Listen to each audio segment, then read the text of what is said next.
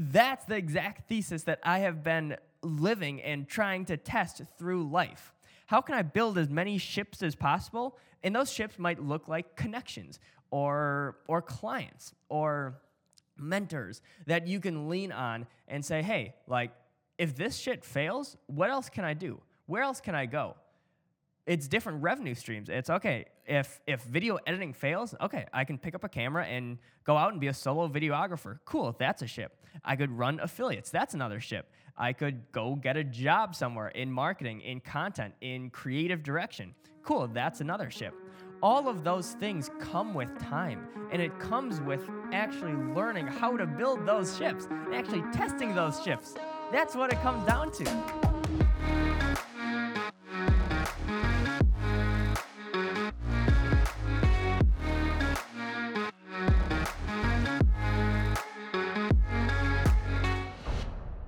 Would you rather have a $3,000 Amazon stock or a $900 camera? One's a depreciating asset, and one is the most powerful company in the world. Which would you rather have? That was the decision I was faced with in late 2018 when I was deciding to start my business. I had a few $1,000 set aside in a brokerage account and a trading account to buy stocks and ETFs and such because I loved investing. But I was also strapped on cash, and I wanted another camera. I had one, but I needed another one for a client, and that's right as I was getting into videography and starting my video business. And I was talking to my dad, and he said, why don't you pull that money out and buy the camera? And I just looked at him like, no, I want to invest that money. Then he said, are you willing to invest that money into someone else? Bezos, Elon, whatever other publicly traded company you're investing in. Or are you willing to invest that money into yourself, into your brand, into your business? And that was a huge turning point for me because throughout high school, I had a few $1,000 saved up in stocks and ETFs and trading and stuff. But I also wanted to start my business, and I knew the importance of investing in myself. But I didn't have thousands of dollars in the bank, tens of thousands of dollars in the bank to start this company. So just gradually over time, I kept pulling away from my stock investments, ETFs investments, and investing them into myself. And this story is twofold because A, yes, I would love to have that original stock portfolio because it is literally through the roof right now. But the more important lesson here is invest in yourself first. Because if you are not willing to invest in yourself, why do you expect anyone else to do the same, to invest in you? So that's the decision I was faced with. Invest in publicly traded companies and big billion, trillion-dollar companies, or invest in myself, get my life off the ground, get my brand and business off the ground. So I chose the latter. I chose to invest in myself, and from that day forward, I would put pretty much every single dollar I would earn back into my company, back into new equipment, back into education platforms, because the value of investing in yourself is so exponential. Let's say you can invest $500 a month into the stock market. Sure, awesome. Compound interest is amazing. I am definitely not ripping on that. Coming from an investment background, that's huge. But at the same time, how can you, instead of, let's say, making $3,000-$4,000 a month in whatever job you have, wouldn't it be better if you could invest in yourself and in turn end up making $30,000 or $40,000 a month through investing yourself, and then invest that money back into the stock market, into crypto, into ETFs, whatever that looks like? So that's kind of the game I'm playing, and that's the game that I've been battling back and forth of, okay, when is it time to put my money to work versus when's the time to invest in myself? And that's been a super interesting journey for me because there's really no wrong answer. There's so much advice out there to put your money here, put your money there, save this money, invest this money. But in reality, everyone's life is different. Everyone's risk tolerance is different. So you need to realize what you want. So for me right now, I'm putting as much money I can back into the business, back into myself, back into education, but also taking a little bit of that money and investing into things like crypto and stocks and ETFs and that stuff. But I got to a point where for probably 2 or 3 years since 2018 to now, 2021, I would just invest every single dollar back in the business, trying to find out different ways to grow and scale and bring on new clients, bring on new employees, bring on new partners. And that's a super expensive process. Payroll is expensive. Few $1,000 out of your pocket when you're not making too much is huge, especially when you're super young and haven't done this before. But at the end of the day, if you're signing up to be an entrepreneur, you need to be able to take that risk. Entrepreneurship is all about risk and problem solving. How much risk can you bear? That's what it comes down to. Are you willing to put everything on the line? If this ship sinks, that's it. That is all I have. I have put all of my time, all of my money into this company. But that's the beauty of entrepreneurship. And I sleep like a baby at night because I know it's worth it. Let's paint the worst case scenario for my company, for Blank Slate. Goes out of business. I literally lose all of my money. All of it. $0 in the bank. We'll say $10 in the bank. Have to sell everything. What is the worst that can happen? I go out and get a job somewhere. I go out and do more consulting. I go out and somehow make that money. And I don't flinch over that because I've invested every penny into learning these things, into the education that I need to have that backup plan. So that's what it really comes down to. It's so interesting that college is viewed as a backup plan, as a safety blanket, when in reality, right after you're done with college, time starts ticking on paying back that loan, paying back $50,000, $60,000, $70,000, unless you pay cash for college, which, good for your parents. That's crazy. Because now sitting here reflecting that, okay, now I've spent $100,000 to $150,000 within the past 2 years on this company in education. Now I view it as I have the leverage to go out and get any job I want, go out and be a full-time consultant, go out and do video, there's so many different avenues and backup plans I have now if this thing fails, if this specific ship sinks. And that's the beauty of getting into it and building the ships as you go. So let's say in college teaches you to build a ship. This is your life. Your life is centered around this ship.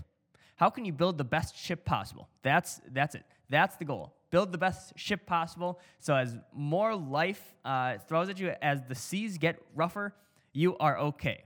Your family is on that ship. You are on that ship. Relationships around you are on that ship. And let's say that ship, it costs money to run. If you don't have any money, the ship sinks. So college teaches you how to build the best ship possible. But a deciding factor of that ship are the instructions are always changing. The instructions are always improving and pivoting and changing over time, and that's where the digital landscape, that's where social media comes in. It's super hard to build a modern ship with outdated information if you don't have the latest and greatest instructions to build that ship. But if you don't spend 4 years learning how to build the ship, and you get in and do it, and you start testing what ships sink, what ships float, what ships are more strong or are stronger or weaker, then by the end of those 3 or 4 years, you have tested hundreds of ships in the process, spending less money than learning how to build the ship. But in doing so, you actually know what works and what doesn't.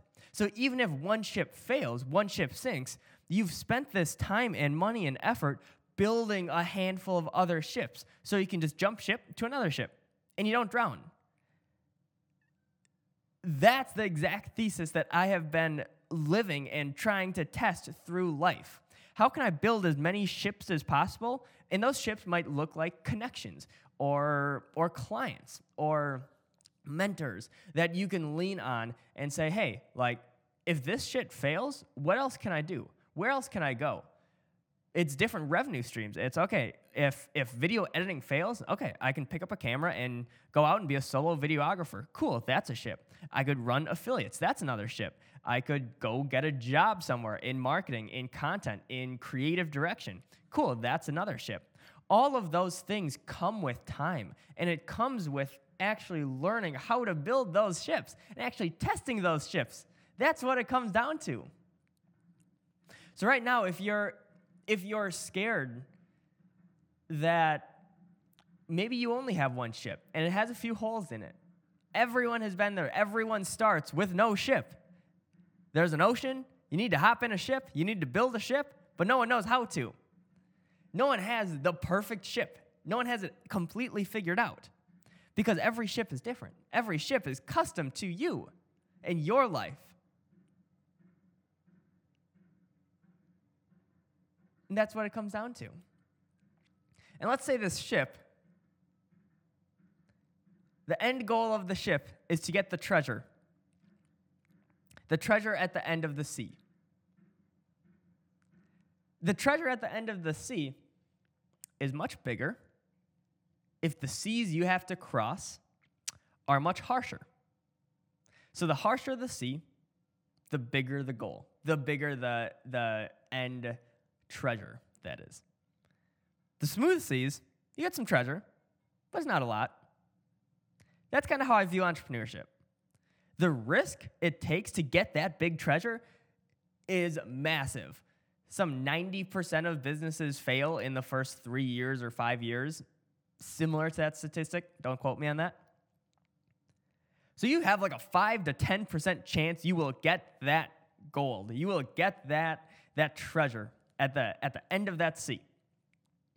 But if you have a fleet of 5, 10 different ships you can use in case one fails, you have a hell of a lot better chance to get to that end goal and treasure than if you spend all of that time learning how to build a ship and then you only have one shot to build a ship that doesn't sink.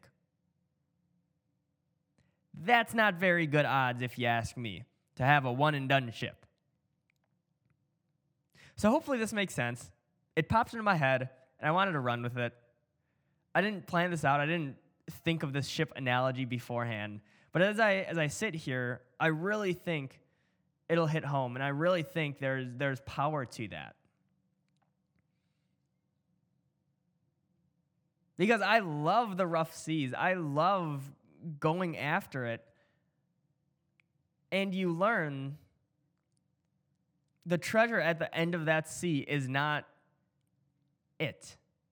That's not the point of life. That's not the point of sailing, of being on that ship.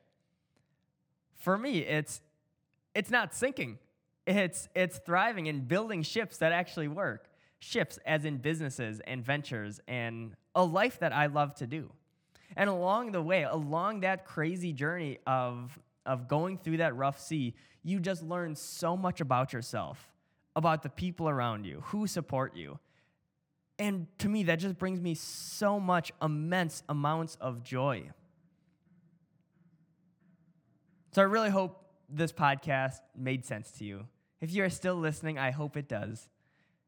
And I want to thank you for tuning in. This has been an interesting episode, but I hope it resonates with some of you out there. So again, thank you for tuning in. New episodes dropping weekly. Check out new season of Starting Blank. This is your host, Sam Lister, signing out. Peace.